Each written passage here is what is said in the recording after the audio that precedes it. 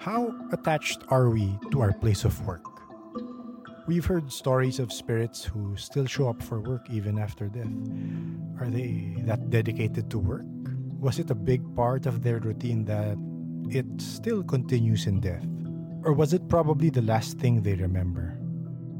We classify this episode in league with all the other haunted workplace stories. For this episode, we have a return guest, JJ, from episode 23, as he shares with us some stories from some haunted banks he's worked at before. Particularly the bank with a bloody history. Enjoy. Yung sa ang kwento ko yun naman ngayon, yung tungkol sa dalawa kong kaibigan na nasa bangko pa ako. Na 6 years din ako nag-work sa bank. Pero may dalawa lang ako doon na talagang lagi nakakasama. Siyempre, yung ka-office mo. So, nag-work kami. Actually, itong bangko din na to, itong branch na to, isa siya sa pinaka-una doon sa area na yon. Okay. As in, wala pa yung mga other bank. Nandun na siya. Parang, nung pumunta nga ako doon, 30 years na siya eh. Na-assign ako doon 2010. 30 years old na yung bank na yun doon sa area na yun. Okay. Yung mga papel nga, mas matanda pa sa akin pag hinahalungkat ko yung mga signature cards, yung mga ganon, yung mga all CIS form ng mga clients. Matatanda pa sa akin. So yung ako na una doon, then sumunod itong bagong staff namin, fresh graduate. Pero actually, hindi mo maaakalang meron siyang ganong secret yung nakakakita siya. Kasi social na social siya, sir eh. Parang sa Grimcast yung sinasabi mo. Oo. Social siya magsalita. Pero mabait siya kahit na social siya. So, nung na-assign kami doon sa bangko niya, ako wala akong idea. Hindi naman ako kasi talagang nakakakita or nararamdaman. Hindi namin alam yung history ng bangko na yun eh. Yung pala, back in the 90s, na-hold up yun, sir. Okay. Tapos patay lahat ng security officers. Actually, pagpunta ka doon dati, medyo hindi pa siya renovated noong 2010. Makikita mo pa yung mga butas ng bala doon sa pinto. Pero napag-iwanan ng panahon, nandun pa rin sa may pinto yung mga butas nung bala. Hindi na inayos nung branch. Isang Friday, nag-overtime kami. Kasi ganun sa bangko, minsan mag-overtime kayo. May aayusin kayo, magbabalanse kayo, record, Bigla siya nagsalita sa amin, nagulat kami, doon kami sa mga station namin. May namatay po ba dito? Gumano siyang bigla. Yung kaibigan ko, tawagin lang natin siyang siguro, Ana. Okay. Sabi, may namatay po ba dito? Bigla siyang gumano sa amin. Ang nakakaalam lang ng kwento na, syempre, yung assistant manager, Yes. yung assistant manager ng operations din, dalawang assistant yan eh. Yun nga, nabanggit niya, may namatay po ba dito? Sinabi niya, pero wala nagkukwento sir. Ako, di ko nga alam. Hindi, yung mga butas dati, hindi ko pa alam kwento, no? Okay. Akala ko, ba naman to? Ba't parang pinabayaan yata itong harap? Kasi galing din ako sa isang branch, medyo, kumbaga, bago. So, iba yung design. Tapos malinis. Sabi, ba't dito? Parang napag-iwanan naman yata itong harap ng branch. Sabi ko, may mga butas. Tapos yung sabi niya, nung sinabi niya yung ganun, na may namatay, nagkwento na yung dalawa na actually, yung pinentungan niya sa amin na itong branch na to, may history ng blood history nga na hold up siya before and most of the security officers is namatay. Ang ano kasi doon, ang nakita daw niya, habang nasa station siya, may naramdaman siyang dumaan sa harap niya. Pero hindi niya talaga nakikita. Pero yung reflection sa salamin, kasi nakatapat siya sa salamin, di ba yung mga bangko? Mirror, di ba parang salamin yun na see-through? Yes, oo. Doon daw niya nakita, dumaan yung gwardiya. Okay. As in, ang nakita lang daw niya sir, sa station niya sa ilalim, yung makintab na sapatos. Oo. Dumaan daw sa harap niya yun, tapos pag nung sinundan niyang tingin, hindi niya makita, doon yun sa reflection nakita naglalakad. So, yun yung una niyang experience sa namin na yun, sa branch namin na yun. So, alam niyang patay yun? Alam niya. Kaya nga nagtanong siya kung minamatay po ba dito sa lugar na ito. Yun, nagkwentuhan na. Nagkatakutan na kami. Umuwi na lang kami. Kasi ako rin, hindi na ako dati nag-i-stay pa ako. Doon nalaman kung gano'n yung kwento ng branch. Parang 1 linggo yata ako maaga umuwi na. Sabi ko, pinagpapabukas ko na yung mga backlogs ko. Parang ayoko na magstay muna. Ganun. Yan nangyari sa akin. So after a week, di normal ka ulit. Tapos, meron din siyang kwento pa. Yung mga dating officers naman, syempre sa bangko, nagpapalpad ng tao, sir, di ba? Yes, madam mo. Iikot sila, tapos ibang branch, ganun. Nagro-rotate. Syempre kayo, isang area na kayo, magkakalala pa rin kayo. May ito hindi na to related dun sa kay Ana, dun sa bank officer dati. Nakwento daw niya, sila yung mga unang staff doon. There's this one time, mga 3 o'clock or 4 o'clock daw. Nag-i-stay pa na, doon sa station nila. Tapos sabi ng kasama niya, oy, isarado na natin yung SDB area. Yung SDB area, yung mga safety deposit box. Okay. Sabi, sumilip siya, teka, may tao pa sa loob. Mayroon doon siya nakita ang babae pa na naghahalungkat. Doon sa SDB area, may naghahalungkat daw. Sumagot din daw, wait lang po, gumanon pa daw. Magpa-5 na daw. Mga 3 or 4 daw yun. Ano ba yan? Bakit ang tagal? Sabihin nyo, magsasarado na yung bangko. Nung pagpunta daw nila, wala. Wala yung babae na nakaputi, na parang nakapants pa daw. Tumingin pa daw sa kanila ng yung pagilid na tingin. Wait lang po, gumanon. Sabi, tas tinanong nila sa... Ilan sila nakakita? Sorry. Dalawa silang sumilip kasi nung nakita nila na sabi, ba't may tao pa? Mag-aalas 5 na, magsasarado na tayo, hindi pa tayo, kailangan natin magsara. Tapos yung sabi nila, nung binalikan nila ng mga bandang 5, wala doon silang nakitang tao. Tinanong sa gwardiya, may lumabas ba? Sabi, wala naman pong tao na pumasok after 3 na. So, nakita nila talaga na may nakikialam doon. Na may tao. Actually, nung nire-renovate nga yun nung bago ako umalis, nire-renovate. Nagkukwento yung mga kasi nag-overnight dun sa yung mga construction Yes, oo.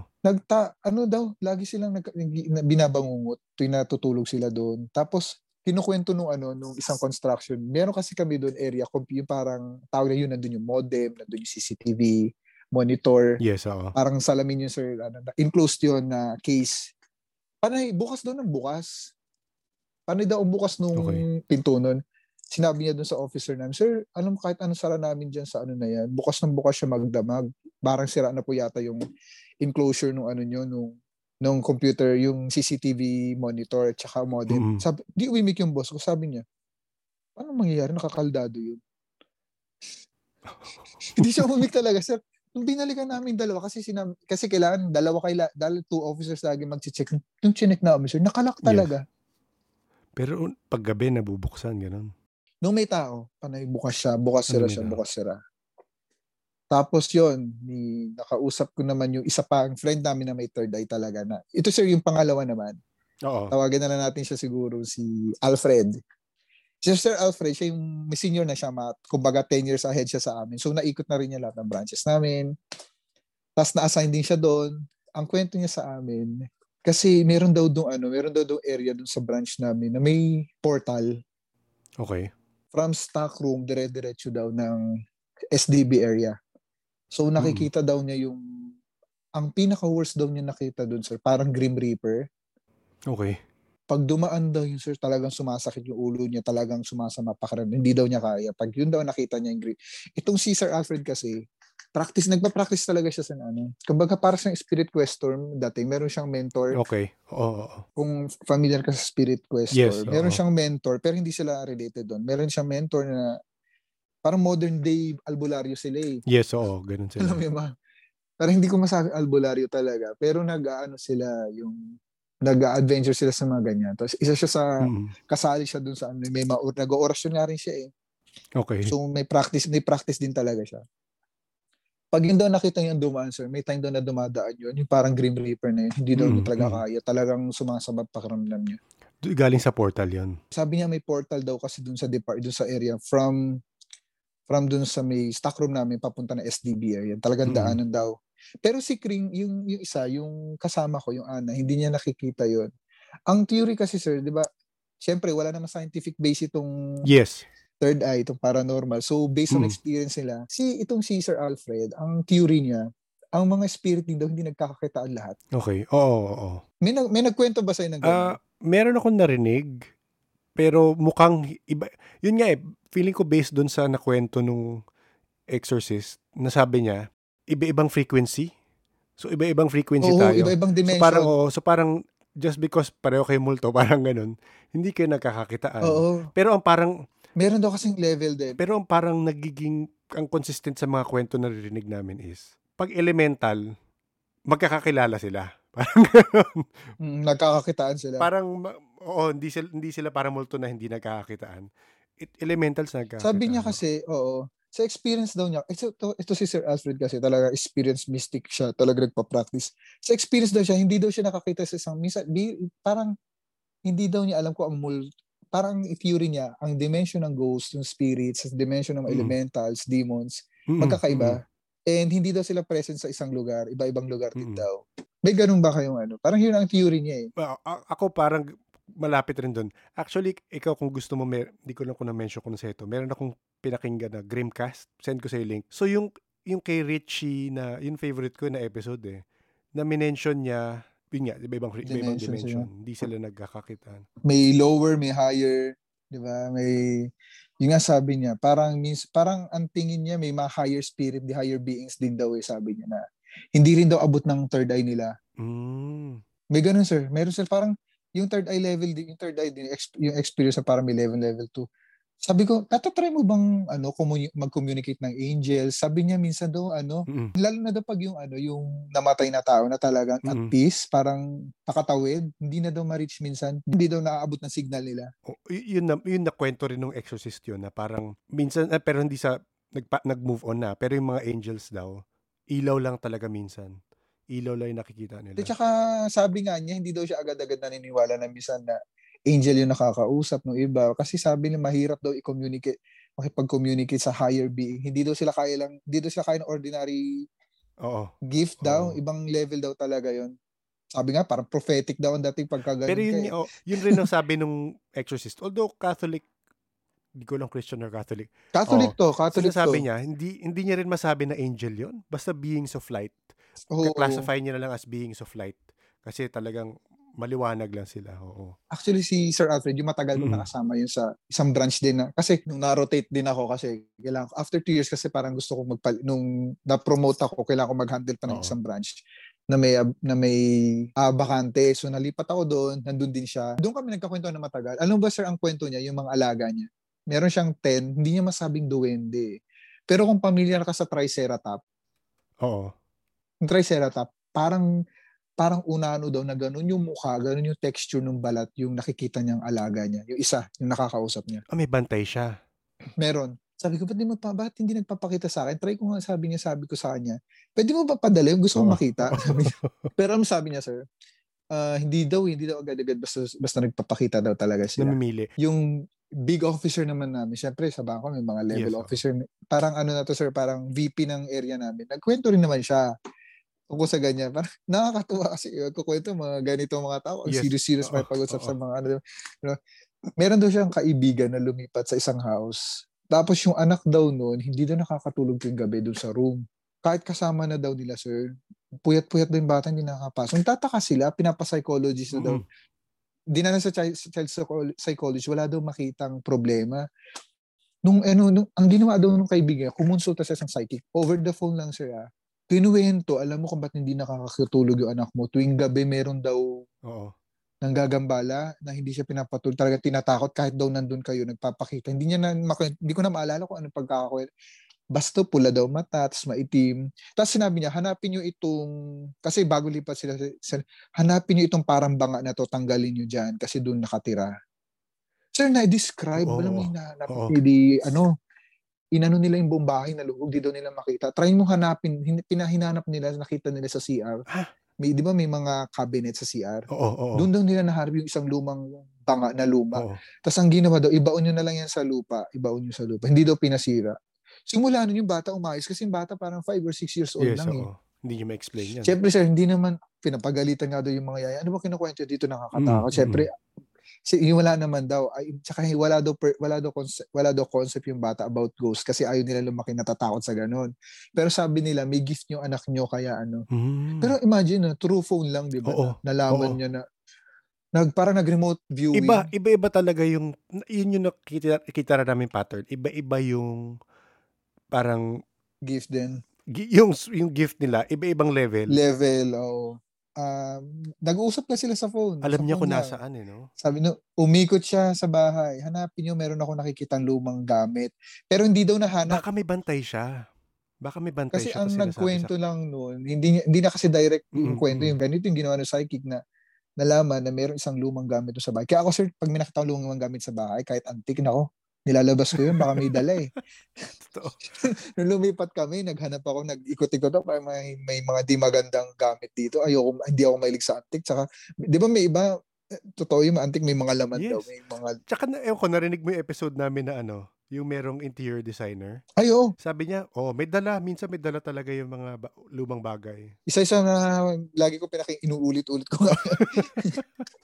Kasi yung ganda ng kwento. Ayun, tapos yun, si Sir Alfred, nagkasama kami sa isang branch. Na-assign ako doon, ako nauna din, na-assign si Sir Alfred. Kaming dalawa yung assistant doon.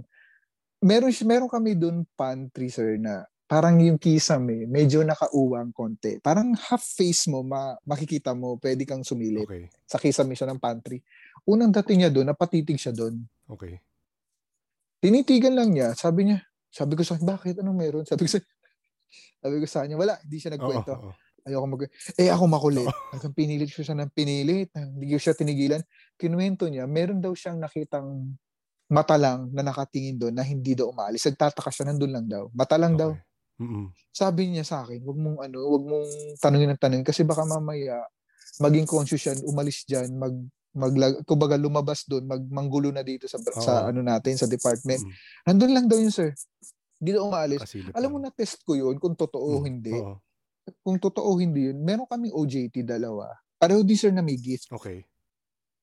Tinest ko kasi ako, syempre nakikipagkwentuhan ako, tapos sabi na kwentuhan nila ganito, mayroong isa may gift, pareho sila. Sinubukan ko isa, sir, dinaan ko sa kusina. Ay, doon sa pantry namin. Titig ka nga doon sa taas. Alam mo, sir, pag titig niya, umatras siya. Napaatras, natulak sa paatras. So, hindi siya tumuloy. So, meaning, yung nakita ni Sir Alfred, totoo, nakita niya talaga. Kasi hindi ko naman kinuwento pinatitig ko lang siya kung meron siya nakikita Pagtingin niya daw talaga nakita. Kinuwento niya, tapos hindi siya, bumulong lang siya. Punta kami doon sa office ko. Anong nakita mo?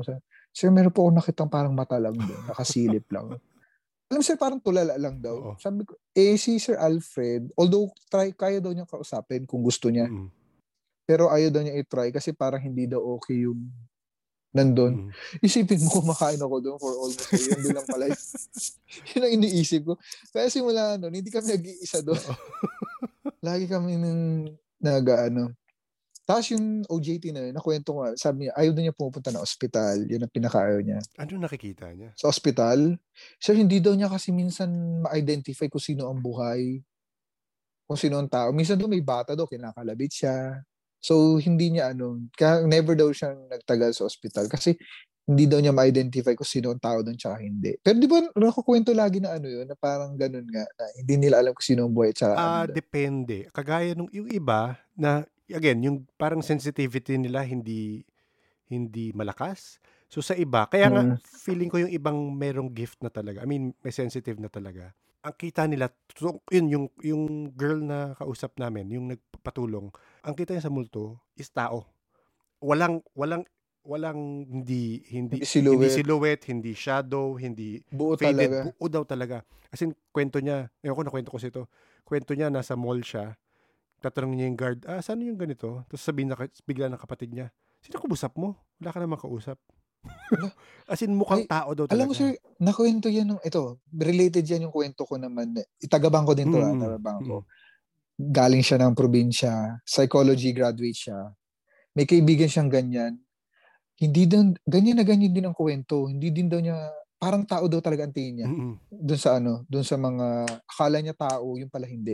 Totoo. Isipin mo, ibig sabihin, tila mo, hindi tayo magkakilala talaga. So, yung kwento, di ba, parang, sobrang pareho. Parang may pattern. May pattern talaga.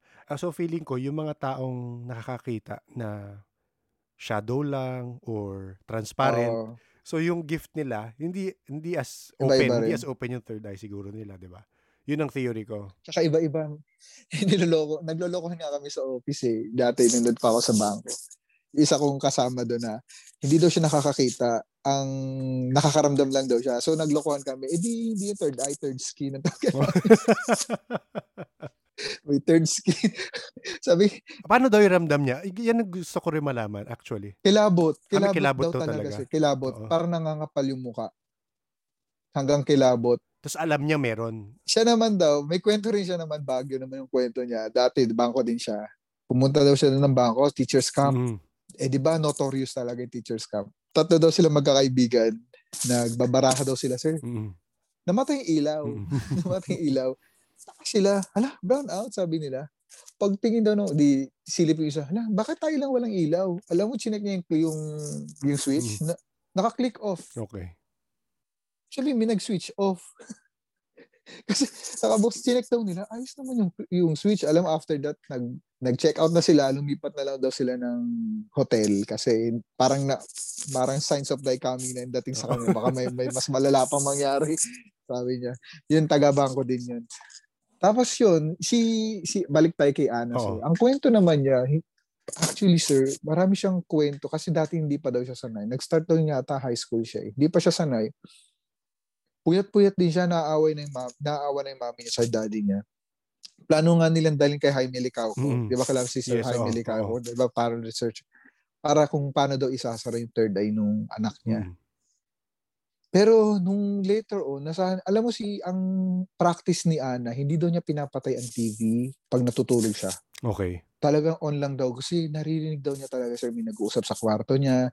So para ma-bother siya, alam yung TV, nilalakas na doon yung TV. Nasanay siya ng ganun hanggang graduate siya ng college na yung TV lang lagi i-sleep timer lang daw niya para mag-sleep off pag tulog na siya. Siguro mga 3 hours daw bago mamatay.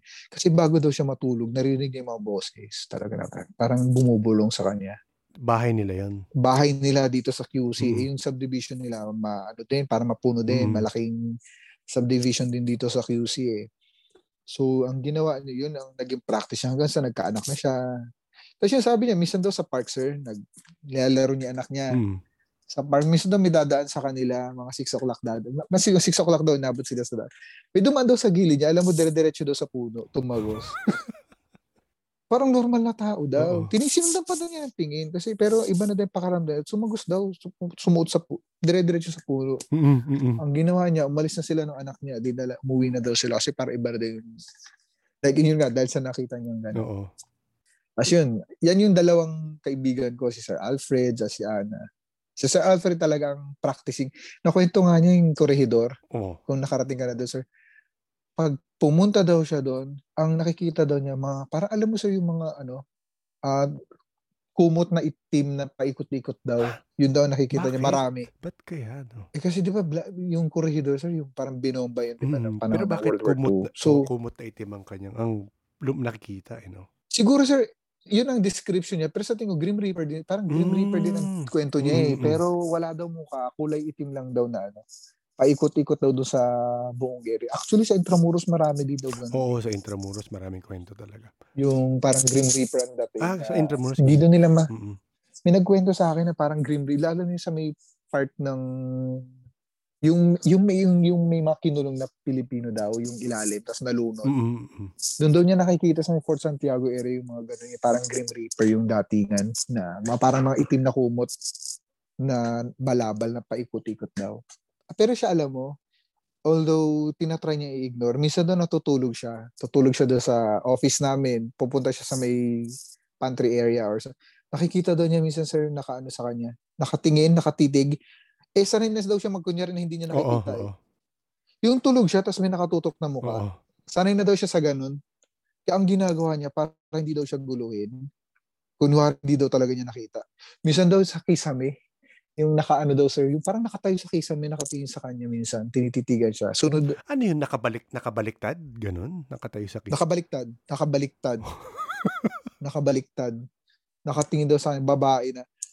Ang ang weird, hindi black lady pero babae daw na kulot na yun lang lagi sumusunod sa kanya na itim na itim lang. Tapos may mata pero hindi naman daw pula, hindi rin naman daw itim. Pero alam niya may mata pero solid lang daw na black. Minsan nakikita daw niya yun doon sa branch na pinupuntahan niya dati sa QC. Doon daw lagi. Minsan pag natutulog siya, tututok yung mukha sa kanya. As in yung malapit yung mukha sa kanya, ganun? Parang...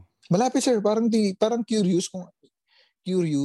Totoo yung sinasabi nila na wag magpahalata kung ayaw mong guluhin ka, wag magpahalata na nakikita mo talaga. Feeling ko yung meron isa pa nagkwento na ganun. Parang may shine sila or meron silang nakikita ng spirits so na-attract sa kanila. So feeling ko, ako, theory ko na ganito na yung mga taong nakakakita, yung may sensitivity, meron din silang aura na alam na spirit na nakakakita sila. Nakikita sila. Feeling ko kasi bakit lapitin rin naman talaga sila, di ba? Nilalapitan Sabi ko nga minsan, pagsabay kami sa lumalabas sa sasakyan niya, nakikisabay ako. Sabi niya, doon sa highway, wala ka bang nakikita? Sabi niya, wala. Sabi naman niya, pag busy daw yung lugar, malakas yung movement, wala daw masyado talaga. Ewan ko katulad highway, wala daw siya, EDSA, wala daw siya masyado nakikita. Or hindi lang daw siya focus pagka gano'n, sabi niya. Baka kaya hindi rin daw niya nakikita. Alam mo sir, may time nga daw, natutulog, nagtabi na daw siya ng airgun sa tabi niya. Kasi hanggang sa bahay daw nila, sinusundan siya minsan daw. Hanggang sa bahay nila, sinusundan siya. Kahit di na nga daw niya kilala yung iba na sumusunod sa kanya. So, ibig sabihin, alam talaga, na-attract sa kanya. Baka nga mayroon siyang something na na-attract sila. Ang nakikita ko naman sa kanya, parang meron kasi siyang issue sa family. Baka na-attract sa negative spirit, sa negative na dala-dala niya, kaya siya sinusundan din. Posible. Actually, yun, may isa kami interview, kailan ba? May kaibigan siyang may third eye. Tapos sabi sa kanya, alam mo, every time nagagalit ka na sobra-sobra, may nakikita akong babae katabi mo. So parang ang theory ng friend niya na may third eye, sabi, pag negative na negative ka, open ka for possession. I mean, yun ang theory ng friend niya. So, posible na kung sobrang, meron pinagdadaanan ka or depressed ka. Oo, may depression. Parang, matindi nga yan. Ano sila, parang mas nagiging attracted sila to that. Oo, tama. Totoo yun, kapag yung negative yung dala mo. Tapos, yun nga, tinanong ko naman yung isa kong, yung may third eye na OJT namin, balik tayo doon. Sabi ko sa kanya, anong pakiramdam sa bahay niyo na may multo? Kasi sabi niya, sa bahay daw nila. Sabi ko, di ba ang aso, pag nakakita spirit, galit yan, di ba? Sabi ko sa kanya. Ang sabi niya, kaya daw yung aso komportable dun sa spirit sa bahay. Kasi akala, kasama nila sa bahay. Kasi madalas nakikita. Ang bantay nila, sir. Ang nakikita daw sa bahay nila, isang batang babae, batang lalaki sa isang parang magnanay. Minsan daw nakaharang sa hagdan nila, nakatambay. Kasi sabi ko, curious ako, saan ba sila nagtatambay pag wala sila? Yun nga eh. Di ba pag di mo sila nakita, nasaan sila? Sabi naman ni hindi din nila alam, minsan daw nasa isang lugar lang. Minsan nga, nasang area lang daw ng bahay. Nakatayo lang daw, sir, nakatalikod. Wala daw reaction. Sanay na rin siya. Tsaka yung kapatid niya na nakakakita sila. Meron kwento yung nakausap namin 3 days ago. Meron sa bahay na haunted house yung bahay nila eh. Meron siya nakikita na batang nakaupo sa floor, yung knees na sa ulo. Every time daw doon niya nakikita sa isang lugar. So parang ganun, parang minention niya sa Grimcast na yung parang may time loop sila. Stuck lang sila doon sa isang yung ginagawa. Actually, yan yung sabi yan yung sabi din ni Sir Alfred na sa dimension nila, parang, sabi ko, hindi ba, siya nakwento niya, may mga tao doon na hindi alam na patay na sila. Curious ako doon, paano hindi nila alam na patay? Hindi natin sila kinakausap, hindi sila kinakausap sa family.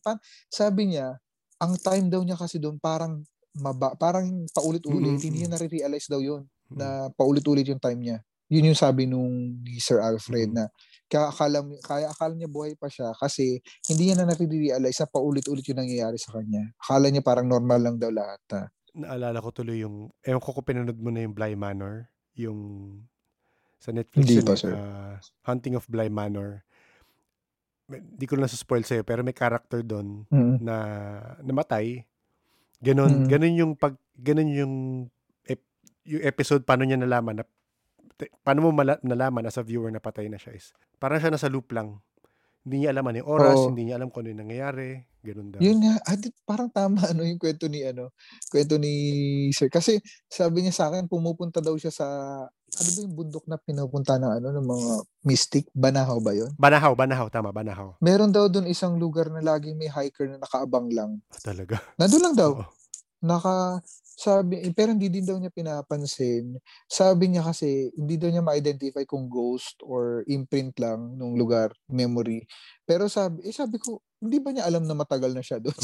Tinanong ko hindi niya alam na matagal na siya. Sabi niya, nakamukhang old spirit na daw, sabi niya. Pero hindi daw naman Sabi niya, hindi niya kasi alam na matagal na siya doon actually, sabi niya. Parang akala niya sa atin, bawa ako, nag-uusap tayo. Akala natin, short talk lang to. Pero sa atin, sa time frame natin, parang lumipas na mahabang panahon na. Pero sa mga spirits daw, iba ang time frame nila, ibang movement. Yun nga eh. Iba yung oras nila eh. Kaya sabi niya, kaya hindi natin sila nakikita dahil sobrang bilis ng kilos daw nun, yung frequency nila mabilis. Oo. Pero sa kanila, parang normal daw nilang kilos yun. Minsan nga daw, sir, hindi daw nila alam, yung parang, yung spirit daw, minsan hindi nila alam kung saan sila babagsak saan sila mapupuntang lugar, sa lugar natin. Oo. Sabi niya, hindi daw nila. Kaya di ba parang unusual kung saan sila sumusulpot sa isang lugar. Oo. Isang bahay. Hindi daw sila aware doon na. Sabi ni siyempre wala naman tayong basis, wala naman scientific studies sa ganyan, di ba? Kaya nagre-rely tayo. Pero kung pagtatagpi-tagpi mo, pare-pareho yung kwento nila. Consistent, oo. Ito, nung nakapagkwento na ako sa 2010 pa nung nagkita kami doon sa branch namin na yun.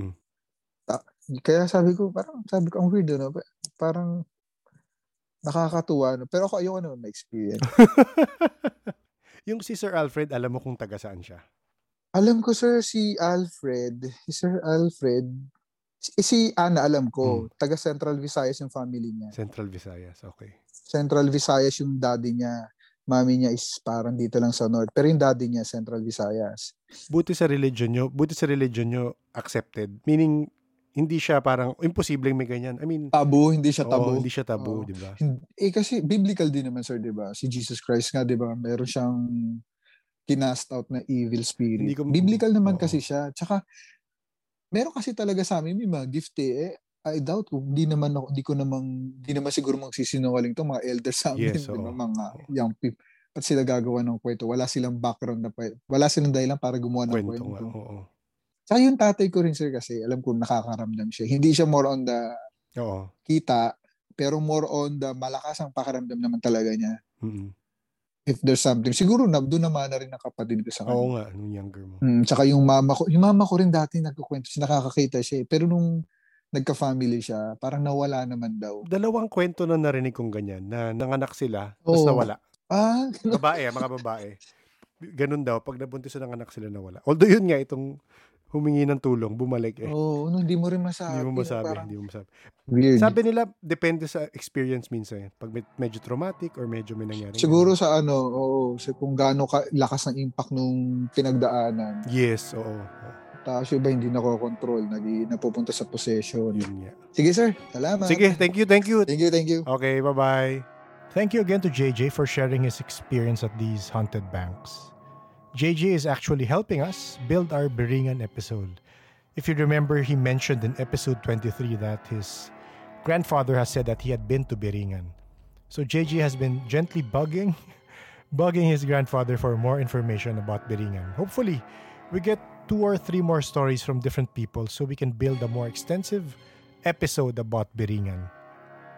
Another round of thanks to JJ's friends with Open Third Eyes na nagkwento sa kanya ng mga nakikita nila, di ba? Minsan lang talaga mapapaisip ka, gaano ba karami talagang merong third eye? Parang sa kwento ng mga nagigest, may kilala silang 1 or 2 na may third eye. So, gaano karami ba talaga? Yung mga nandyan na hindi nagsasabi. Or ayaw sabihin kasi syempre, again, ma-judge sila. Gusto ko sana i-math it, gawin statistics based on the number of guests we have and the number of people they know na may third eye.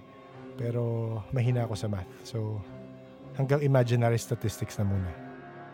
The more stories we hear about haunted offices, the more we realize all offices are haunted. It could be the stress and negativity that attracts them, or older offices just trap spirits who feel more at home in these places of work. Kailangan talaga ng work-life balance, mga friends. So kung nasa trabaho ka pa ngayon, sabihin mo dyan kay bossing, "Sir, ma'am, magbe-break muna ako. Huwag kang kukontra." This reminds me to give a shout out to some of our loyal listeners out there who are listening to us while they work. Jelly, RV, and Mai. Salamat sa pakikinig.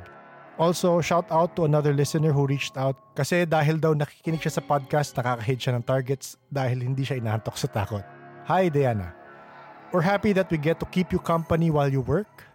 Sana lang huwag kayong magka-insomnia kasi sleep paralysis ang katapat niyan. If you have work-related horror stories to share, please send them to us. Email it to paranormalsph@gmail.com. Lahat naman may horror stories sa work, pero share nyo na lang yung mga kwentong multo at elemento.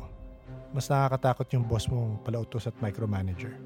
Every comment, email, and like goes a long way to motivate us in producing this show, so please do not hesitate to reach out. The Paranormal Podcast is engineered and produced by F90 Productions. Rate and review our show on Spotify, Pocket Casts if you enjoyed it. As always, thank you for listening and stay safe.